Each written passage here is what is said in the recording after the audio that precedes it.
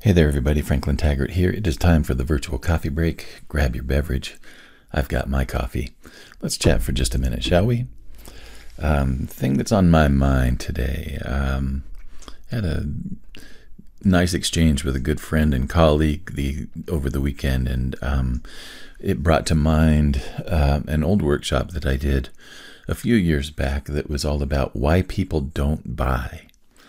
And this was a half-day workshop where we went through all of the reasons that people give for not buying and all the reasons that we try to sell things, but at the end of the day, the sales aren't made for some reason. And so I wanted to look at some of the reasons that people don't actually follow through when they see something, that is being presented to them on sale or for sale or something like that. And in particular, this was a list of things that I was put together for people who were doing online marketing. And it was called Why People Aren't Buying from Your Sales Page. Now, at the very top of the list is that the sales page was not being found by the right people. And I think that this is the biggest challenge that any of us have who are trying to sell anything, like whether we're an author trying to sell books or an artist trying to sell paintings or a photographer trying to sell photos. If it's not getting in front of the right audience, we're sunk before we begin. The right audience is the group of people, the community who's going to benefit from whatever it is that we're putting out there.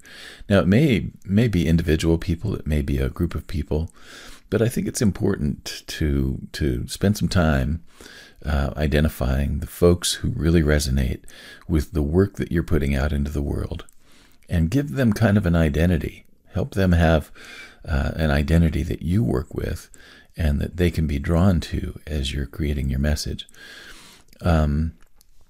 For me, one of the things that's really interesting is that a lot of my offers are not for the same group of people every time. And so one of the things that I'm, a fan of is identifying a need in the marketplace and then creating a product or a service to meet that need. And very often it's not from the same group of people that I served with my last offer. So finding the right audience, look at your offer and really determine, are the people that I'm putting this in front of, is this really addressing something that they need or want? Is it something that they feel is important? Is it something that matters to them? Is it something that is interesting to them? Is it something that piques their curiosity? And those are the questions that I think are really important to ask. Finding the right people first is really the most important first step. The second thing that I put down is that they don't connect with your message. And this starts from the very beginning, from the very first thing that they see. So if you're trying to reach people with social media and you're not putting imagery or text or animation or whatever, if you're not putting something in there that makes them stop and look and make a connection with it, they're not going to be interested in what you have to say. So it's like you have to have something that appeals to them, that makes them want to stop and look at what's there. For a lot of folks who are using social media and for a lot of folks who are using email, one of the things that I stress is that there needs to be some kind of a headline and a hook that helps people to stop and take notice. And if they connect with that and want to look further, then your headline and your hook are doing a really good job.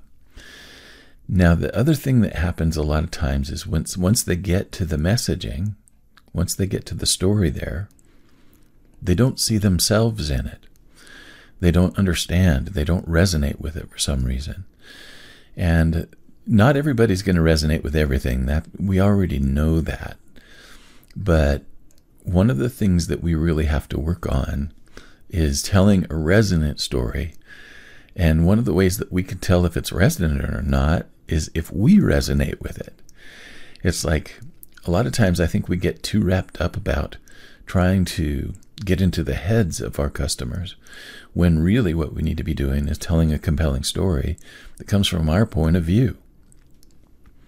If they resonate with that story, it will make them interested in what we have to say and what we have to offer. Now, yes, I do think it's important for us to ask them about themselves. That helps them also to kind of understand where they fit into the picture. But very often one of the things that happens is messaging doesn't resonate with people who actually did find the hook in the headline quite appealing. Now, I know that we all experience that in our email and in our marketing and in our advertising and things like that. When we see something where the headline is interesting, but we get to the message and the message we find really isn't what we're looking for.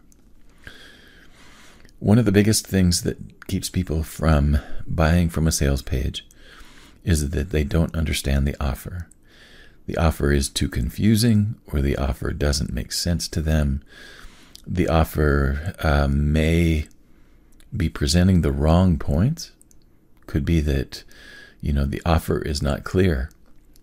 I've had that happen with a lot of my messages in the past because I had a really interesting hook and a really interesting story, but when it got down to the offer, they didn't understand what was being put in front of them.